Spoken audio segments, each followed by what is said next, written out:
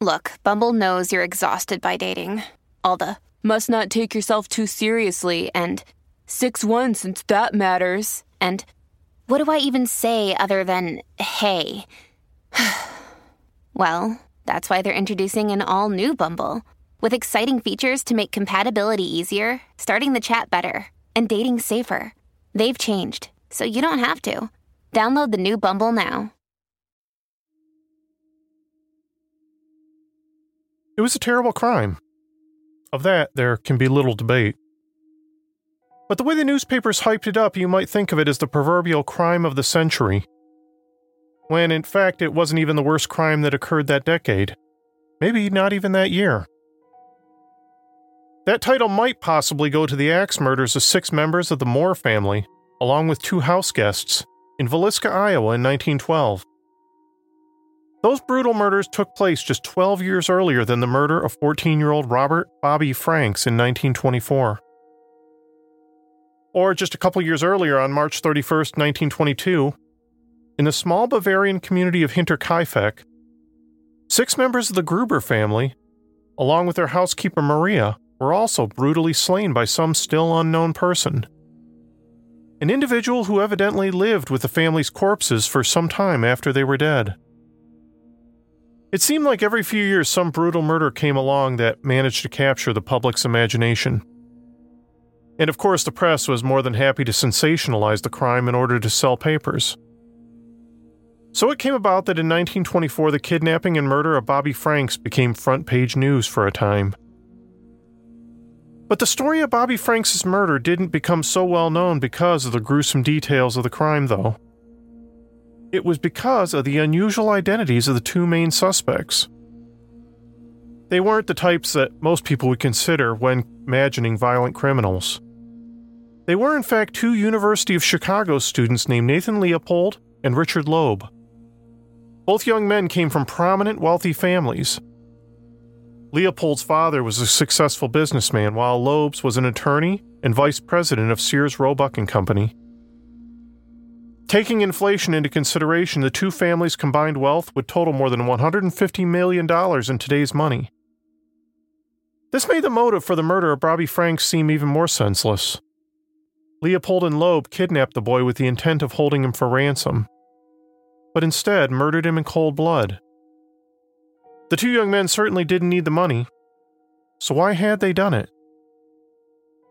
The story that emerged would be of 2 bored, remorseless killers. 2 young men with a shared superiority complex who thought they could get away with a perfect crime, simply because they were smarter than the police and everyone else. 2 young men who'd one day decided to kidnap and murder a young boy, simply for the thrill of it. I'm Nate Hale, and talking about murder is way more thrilling than actually doing it, so I hear. And this is The Conspirators.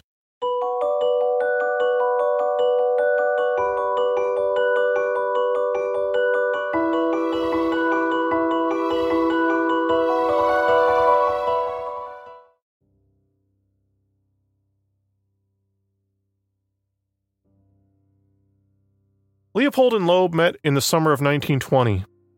Both boys grew up in the affluent Jewish neighborhood of Kenwood on Chicago's South Side. Leopold was a self-professed child prodigy who began attending the University of Chicago at age 15. He claimed to have spoken his first words at the age of 4 months. He also said he could speak 15 different languages, 5 of them fluently. He really did make a name for himself as an amateur ornithologist, and even managed to publish 2 papers in the prominent ornithological journal, The Auk. His father was a successful businessman who inherited a shipping company. Then he grew his family fortune by investing in aluminum can and paper box manufacturing.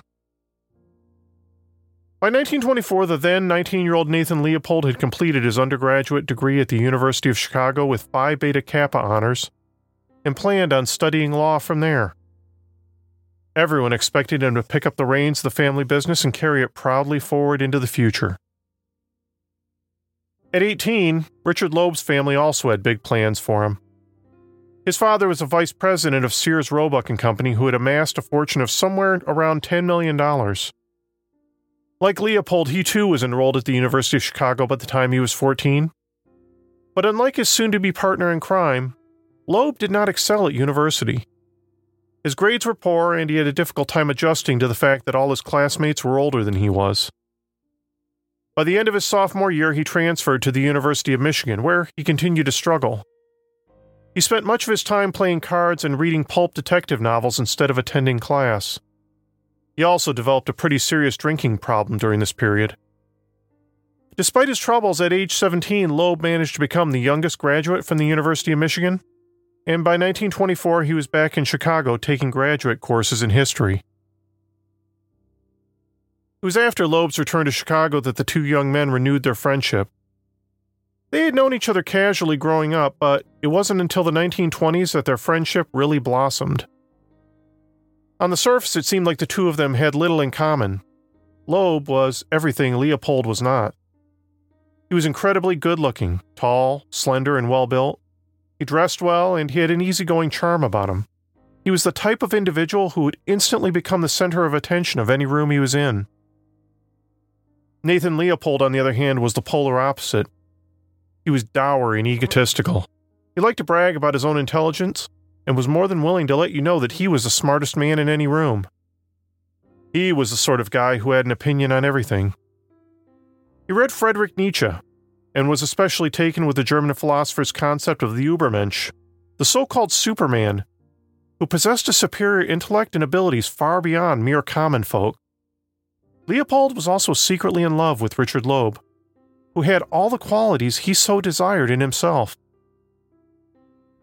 But Loeb had a self-destructive side. He was always looking for some new way to push things to the edge and to find some new thrill in his life. He started off committing petty crimes and vandalism, and he was always eager to find ways to up the stakes. It pleased him to no end that he found a kindred spirit in Leopold, who was more than happy to accompany him on his escapades. On November 10th, 1923, the two men made a 6-hour road trip from Chicago to the University of Michigan to burglarize Loeb's former fraternity, Zeta Beta Tau. But the haul they got was disappointing. They only managed to steal about $80 in loose change, some watches, a couple of pen knives, and a typewriter. It was a lot of work for very little reward. On top of all that, the two friends bickered the entire time. Leopold was angry because he felt the friendship had become too one-sided. He always followed Richard's lead no matter what he wanted to do. Yet Richard Loeb wouldn't commit to the one thing Nathan Leopold really wanted, which was for the two men to become lovers. But Richard eventually managed to soothe Nathan's anger the way he always did, by coyly suggesting the two of them might one day become something more, if only they stuck together. They had already spent the past few months committing several burglaries together. They had even set a few small fires, but none of these petty crimes had caused enough of a stir to even make the papers. But this was something Loeb wanted to correct. He had an idea to commit the ultimate crime. Something so big and splashy it would dominate Chicago's newspaper headlines for months on end. That was when Loeb made his ultimate proposal to his friend Leopold. What if the two of them conspired to kidnap a child? It would be a daring crime, that was a given. Kidnapping a child would be difficult enough on its own, but safely obtaining the ransom, now there was a real thrill to be had. But Loeb was convinced that with their superior intellects, the two of them could pull it off and never get caught. Leopold loved the idea, not only because it fit firmly into his philosophy of the Superman, but because once again Loeb suggested that if they pull it off, the two of them might celebrate by becoming lovers. Leopold was convinced that he was one of Nietzsche's supermen, someone who stood above any sort of laws or the sort of moral code most men live by. Such a person could create their own morality, and could do whatever such a superior being decided to do was right, just as long as it brought him pleasure, even murder. The two men spent that winter discussing just how they would accomplish such an audacious crime. They finally came up with a plan they thought was foolproof. They would direct their victim's father to board the train that traveled south of Chicago. Then, at an appointed time, they would direct the man to throw a packet containing the ransom money from the train along the elevated tracks west of Lake Michigan. Leopold and Loeb would be waiting below the tracks in a getaway car. And as soon as the packet of money hit the ground, they'd scoop it up and drive away. On May 21, 1924, Leopold and Loeb rented a car under the name Morton D. Ballard and spent the afternoon driving around the south side of Chicago looking for a suitable victim. They spent 2 fruitless hours driving around Kenwood and were getting frustrated. They were on the verge of calling it a night, but after Leopold steered the car north along Ellis Avenue, Loeb, who was sitting in the back seat, spotted his cousin Bobby Franks walking south on the opposite side of the street. Loeb knew from his family connection that Bobby's father was a wealthy businessman who had more than enough money to pay the ransom. He tapped Leopold on the shoulder and pointed Bobby out. Leopold made a U-turn to get to the other side of the street. He slowly pulled the car up alongside Bobby. Loeb called to the boy. Bobby looked over and saw his cousin Richard leaning out the car window. He told Bobby to come over and they'd give him a ride. Bobby shook his head because he was only 2 blocks from home. "Come on in the car," Loeb said. "I want to talk to you about the tennis racket you had yesterday. I want to get one for my brother." He popped open the car door and gestured him to come over. Something obviously didn't feel right to Bobby based on how he hesitated. Nonetheless, he did get close enough to the car that Loeb could have reached out and snatched him right there off the streets if he wanted to. But Loeb didn't have to. He was a natural-born charmer, and people just had a tendency to want to gravitate toward him. Bobby was no exception. Almost as if he didn't realize he was doing it, Bobby first stepped up on the car's running board. Then he slipped into the front seat next to Leopold. Bobby looked uncomfortable. Loeb tried to set the boy's mind at ease. "You know Leopold, don't you?" Bobby shook his head. He didn't know this other man. "You don't mind us driving you around the block?" Loeb asked. Bobby told him he didn't mind, and Leopold began driving. Bobby began to chat with Loeb while the man fished around in the back seat for the chisel he'd brought with him. They had taped up the handle to make it easier to use that end as a bludgeon. Leopold turned the car left on 50th Street. Bobby turned his head around to see where they were going. At that moment, Leopold reached over the seat and grabbed Bobby from behind, covering the boy's mouth with one hand to muffle his screams. With his other hand, he smashed the blunt end of the chisel down hard on the back of Bobby's skull. He kept beating the boy in the head, expecting to pass out instantly like the detectives in the pulp novels he read. Only Bobby stayed conscious far longer than expected. Bobby fought and twisted around in his seat trying to protect himself, but Loeb kept battering him with the chisel's handle. The 4th blow split open a huge gash in the boy's forehead. Blood sprayed everywhere, on the car seat, the floor, and on Leopold's trousers. This was way more difficult than they made it out to be in the detective novels. Loeb grabbed Bobby with both hands and hauled him over the passenger seat into the back of the car with him. He shoved the boy down onto the floorboards by his feet. Then he stuffed a rag down his cousin's throat and tore off a piece of adhesive tape and used it to seal the boy's mouth shut. Finally, all the boys crying and carrying on had ceased. Loeb finally felt confident enough to relax his grip, and Bobby lay still by his feet. So far, none of this had gone down as the perfect crime that Leopold and Loeb had expected, and it was only going to get worse from there. They headed for the wetlands near Lake Michigan. They even stopped along the way for hot dogs and root beer, with Bobby's corpse still in the car. They drove Bobby's remains out to a remote culvert several miles south of Chicago. But while they were dragging Bobby's body out of the car, a pair of eyeglasses fell out of Leopold's jacket onto the muddy ground, and neither of the men noticed. They dragged the body out near a drainage pipe. Then they poured acid over the boy's face and genitals to hide his identity. They then left Bobby's remains and drove back to the city. Along the way, Leopold dropped their ransom note into a mailbox. It arrived at the Frank house the following morning around 8 a.m. It would be another day before a passerby discovered Bobby Frank's body and notified the police. Within 2 days, Leopold and Loeb's entire ransom scheme had fallen apart. At first, the police only had a handful of clues to go on. Someone had given them a tip about a gray sedan that had been seen idling near the location where Bobby Franks was last seen. There was also the ransom note, which didn't offer much that might lead to the killer or killers. Then there were the distinctive-looking pair of horn-rimmed glasses that had been found on the muddy ground near the body. At first, it was assumed the glasses were Bobby's. They were even placed on the boy's body at the funeral home. But when his relatives arrived to identify the corpse, they all said the glasses weren't his. The prescription itself wasn't out of the ordinary, so that was no help. What was unusual was that these particular frames had a specific type of hinge that turned out to be quite rare for the area. Only 3 pairs of eyeglasses with that type of hinge had been sold in the Chicago area. One of the 3 pairs belonged to a man who had been traveling for weeks. Another belonged to a woman, so the police instantly ruled her out as a suspect. The third was traced back to 19-year-old college student Nathan Leopold.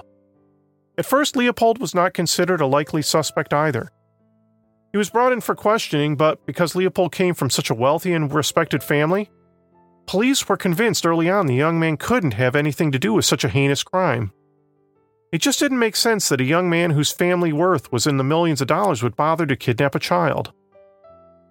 The state's attorney was a 45-year-old man named Robert Crowe. He had been elected on a campaign promise to wipe out crime and corruption in Chicago, which, if you know much about Chicago's history, was a seemingly impossible task. Crowe spent the afternoon and well into the evening interrogating Nathan Leopold. When Crowe showed Leopold the glasses, the young man shrugged them off. He told Crowe he was an avid bird watcher and was considered an expert in the field who had published several articles on the subject. He said he likely dropped the glasses while out on one of his bird-watching expeditions. He told Crowe he knew nothing of his cousin Bobby's murder, and he'd spent the entire evening out driving around town in his Red Willie's night with his pal Richard Loeb. He said that he and Richard had spent the night drinking, then picked up a couple of girls and tried fooling around with them a bit. But the girls they picked up refused to have sex with them, so they dropped them off. Then the young man decided to call it a night and head home. None of the story sat right with Crowe, and he didn't like Leopold at all. The young man was arrogant and abrasive. While he was interrogating Leopold, he sent some police to search the young man's bedroom and study. There, the officers turned up a love letter to Richard Loeb that strongly suggested the 2 men were more than friends. But that just raised another question. If the 2 men were homosexuals, as the letter implied, then why were they spending their evening chasing girls? Crowe knew he needed to bring Richard Loeb in for questioning as well. It only took a few days of interrogation before Leopold and Loeb finally broke down and confessed to what they had done. In truth, it wasn't much of a breakdown. In fact, the young men seemed downright proud of their crimes. It turned out the 2 most helpful witnesses the police had in explaining every detail of the crime turned out to be Leopold and Loeb themselves. They led investigators to the hardware store where they bought the murder weapon. Then they led them to the exact location where they picked Bobby Franks up, and then to the spot where they dumped the body. Crowe was ecstatic. This was as open and shut a murder case as he could have hoped for. He told the press that Leopold and Loeb were cold-blooded murderers, and that he would be seeking the death penalty.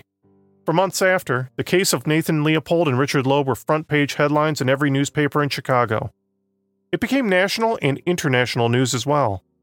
After all, these were 2 young men from a wealthy background conspiring to kidnap and murder a young boy.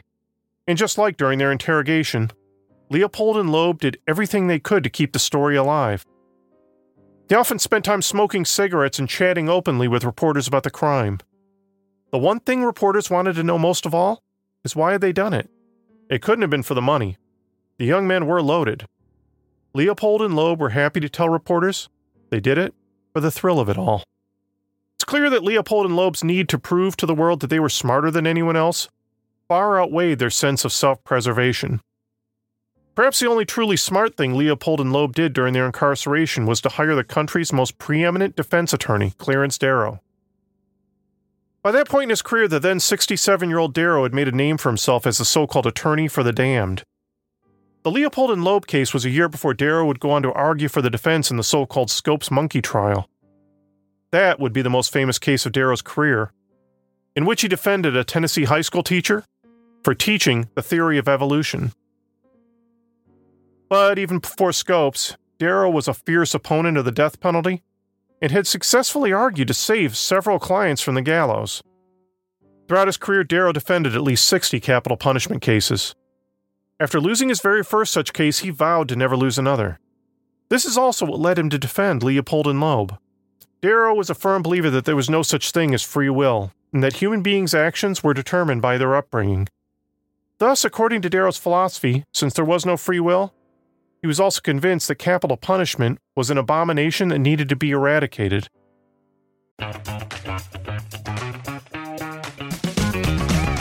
Hey there, I'm Dylan Lewis, one of the hosts of Motley Fool Money.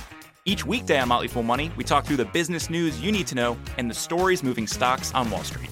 On weekends, we dive into the industries shaping tomorrow and host the experts, authors, and executives that understand them. Tune in for insights, a long-term perspective on investing, and of course, stock ideas. Plenty of them. To quote a listener, it pays to listen. Check us out and subscribe wherever you listen to podcasts. It was because of the huge amount of press surrounding the case that Darrow decided to make his ultimate statement against capital punishment by defending Leopold and Loeb. But even before Darrow first showed up to interview his new clients, Crowe had begun taking steps to shore up his prosecution. He arranged for Chicago's top alienists, an early term for psychiatrists, to examine Leopold and Loeb and assess their sanity. Crowe was convinced Darrow's only possible line of defense would be to attempt to plead them not guilty by reason of insanity. But the alienists concluded the young men were perfectly sane and fully understood the enormity of their crimes. On June 11th, Darrow appeared before the court with his clients and entered a not guilty plea. Next, he assembled his own team of psychiatric experts, along with several renowned criminologists. Darrow's team of experts subjected Leopold and Loeb to a rigorous examination derived from the most cutting-edge science of the era. This included studying their bodily functions, their intelligence, and their family histories as well. There were even phrenologists consulted to examine the structures of Leopold and Loeb's skulls to help explain their brain function. At the same time all this was going on, many commentators in the press were taking this opportunity to point the finger of blame at the very morality of modern society.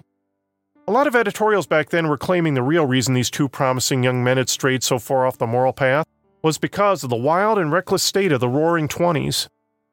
It was all the partying and drinking and fast living that was rampant in America's youth. There were ministers who took this opportunity to claim America was overeducating its youth and that society should retreat from all that science stuff and look to the Bible for answers. Darrow was also concerned about the public perception of his clients. He sent pollsters into the streets of Chicago to gauge public opinion about Leopold and Loeb, but much to his chagrin, 60% of those interviewed said the young men should hang for what they did. On July 21st, 2 months after the murder of Bobby Franks, Darrow led his clients into the courtroom and made a shocking announcement. He was going to change their pleas to guilty. This threw both the courtroom and the entire case into a frenzy. Crowe was among those completely caught off guard. He had been fully prepared to mount a major offense against the insanity defense he'd been expecting. But with a guilty plea, this meant the case would no longer be heard by a jury, and would instead go straight to a judge to determine whether the defendants should face the death penalty or not. Darrow had a radical legal plan, something that had never been attempted before. He planned on introducing evidence about Leopold and Loeb's backgrounds and their mental states in order to plead for their lives. In essence, he wanted to go before the judge and have his clients admit that, yes, they had committed the murder, but they were then going to explain that there were mitigating circumstances that drove them to do it. Crowe thought this was complete nonsense and immediately tried to put a stop to it. The sentencing hearing began 2 days later on July 23rd. It was standing room only in the packed and overheated courtroom.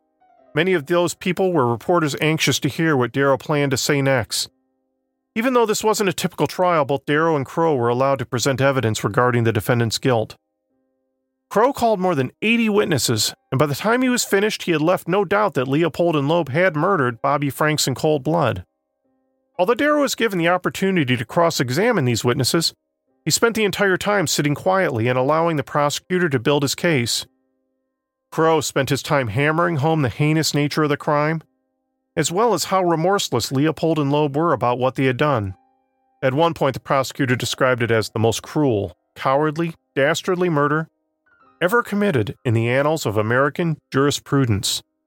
By the time he rested, he angrily demanded the death penalty. Through it all, Leopold and Loeb didn't much help their public image. They spent most of the trial sitting behind their attorney snickering and acting like a couple of spoiled brats. In fact, they often appeared to gleefully revel in the graphic descriptions of what they had done. On July 30th, Clarence Darrow was finally allowed to mount his defense. It was his intention, he said at the start, to show that his clients suffered from a mental disease that rendered them unable to tell right from wrong. One expert witness Darrow brought to the witness stand testified that the young men suffered from dysfunctional endocrine glands, which caused them to willfully disregard the law. Although most of the newspapers up till that point had painted Leopold as the true mastermind behind the murder, Darrow and his team of experts flipped the script and pointed toward Loeb being the true ringleader, who had caused young Leopold to go astray. He tried showing that a powerful master and slave relationship existed between the two men, all with an underpinning of illicit sex beneath it. Expert witnesses tried to explain that the boy's wealthy upbringing had resulted in stunted emotional growth in the two young men. Both of them had been largely raised by governesses, and in fact Nathan Leopold, it was claimed, had been sexually abused by his governess when he was 12 years old. This was all an extremely brazen move on Darrow's part, trying to paint these two young men, who were raised on a life of luxury, as the real victims of the crime. Darrow began finishing his presentation on Friday, August 22nd, with what would end up being a 3-day summation. Much of his final summation was a rambling account of all the many reasons Leopold and Loeb were the real victims here, and why justice demanded that their lives be spared. He described before the court just how brilliant these young men were, and how much they could still contribute to society. And that's why he claimed they deserved a second chance for the very betterment of society as a whole. By the time he was finished, Darrow managed to not only bring the judge to tears, but Richard Loeb as well. Crowe did his best to fight back. He even tried to insinuate that there was a sexual motivation to the murder of Bobby Franks, claiming at one point that Leopold and Loeb may have molested the boy before his death. But this was considered so scandalous that the judge had all the women removed from the courtroom so their delicate ears wouldn't have to hear such salacious details. As the judge deliberated, it was becoming evident which way public opinion was moving. Chicago bookies were now giving 3-to-1 odds against a death sentence. Finally, on September 10th, the court reconvened and Judge Caverly gave his final judgment. He told Darrow that, while he found all his scientific evidence interesting, it didn't sway him in his ultimate decision since his clients had pled guilty after all. Nonetheless, the judge decided that in this particular case the death penalty was not warranted, and instead decided that Leopold and Loeb would be much better suited for a prison sentence. Both Leopold and Loeb were sentenced to life in prison for the murder of Bobby Franks plus an additional 99 years for the kidnapping. This verdict caused a lot of public outrage from people who claimed the defendants had used their wealth to buy their way out of a death sentence. Clarence Darrow immediately turned to the press and touted his victory, and stated how his next step would be to launch a campaign to end capital punishment in Illinois. As Leopold and Loeb left the courtroom, they shook Darrow's hand. That evening, they celebrated in their cells over steak smothered in onions and chocolate eclairs for dessert. It would be the last hurrah for the two men, though. In 1936, in Statesville Prison, an inmate named James Day stabbed Richard Loeb to death in the shower room. Loeb was 30 years old at the time. Most stories claim Loeb had made an unwanted sexual advance on Day. Nathan Leopold, on the other hand, would go on to see freedom again in his lifetime. He was considered a model inmate who helped reorganize the prison library and even worked to educate his fellow inmates. He was granted parole in 1958. Upon his release, many reporters attempted to get an exclusive interview with him, but he declined them all. Leopold only made a brief public statement about wanting to lead a humble and quiet life. After his release, Leopold moved to Puerto Rico, where he attended school at the University of Puerto Rico to earn a degree in social work. He also spent a great deal of his time studying the island's indigenous birds. He went on to marry the widow of a Baltimore physician. Throughout the 1960s, Nathan Leopold was allowed to return to Chicago on several occasions. During those visits, he got to tour his old neighborhood and lay flowers on the graves of his parents and two brothers. On August 29, 1971, Leopold died of a heart attack in Puerto Rico at age 66. Up until that point, he had managed to become the sole survivor of the so-called crime of the century. The Conspirators is written and produced by me, Nate Hale, an entirely fictional identity. Thanks so much for listening. I have some new Patreon supporters to thank. Thank you to Andrew, Clifton, James, Creative Rehash, Khalid, and Rob. You're all amazing, and I deeply appreciate your support. Just a reminder that patrons to the show get access to all sorts of nifty bonuses, including stickers, magnets, t-shirts, and our exclusive bonus mini-episodes. Another way you can help support the show and get yourself some really fun items is to head over to our merchandise store, where you can find all sorts of Conspirators t-shirts, phone cases, pillows, and much, much more. Another great way you can help support the show is to head over to Apple Podcasts and subscribe, rate, and review the show. Each one of your ratings and reviews helps boost us in Apple's magical algorithms and boost us in their rankings. If you're not on Apple, not to worry, you can also find us on Spotify, Stitcher, and most of the other places where you get your podcasts. You can also listen to our entire back catalog of shows on our website, theconspiratorspodcast.com. You can also find us on social media. We're on Instagram, Twitter, and our Facebook page. Feel free to drop us a line at any one of these places, or even send us an old-fashioned email at theconspiratorspodcast@gmail.com and let us know how we're doing. Thanks again for listening, and I hope you'll be back next time. But before we go, I wanted to tell you about another podcast that fans of The Conspirators are going to love. Strange and Unexplained with Daisy Egan tells the story of strange happenings and unexplained events. From disappearances and hauntings to UFOs and encounters with Bigfoot, each episode explores a topic that will often lead to more questions and answers, and that's the fun of it. The Strange and Unexplained is a single-host storytelling style podcast, much like The Conspirators. The podcast is hosted by Tony Award-winning actress and writer Daisy Egan. Daisy is a true crime enthusiast and a paranormal skeptic. Backed by a team of researchers, Daisy brings her unique brand of humor, grit, snark, and feminism to each episode. So if you like podcasts like The Conspirators, I recommend you check out Strange and Unexplained and find it wherever you get your podcasts.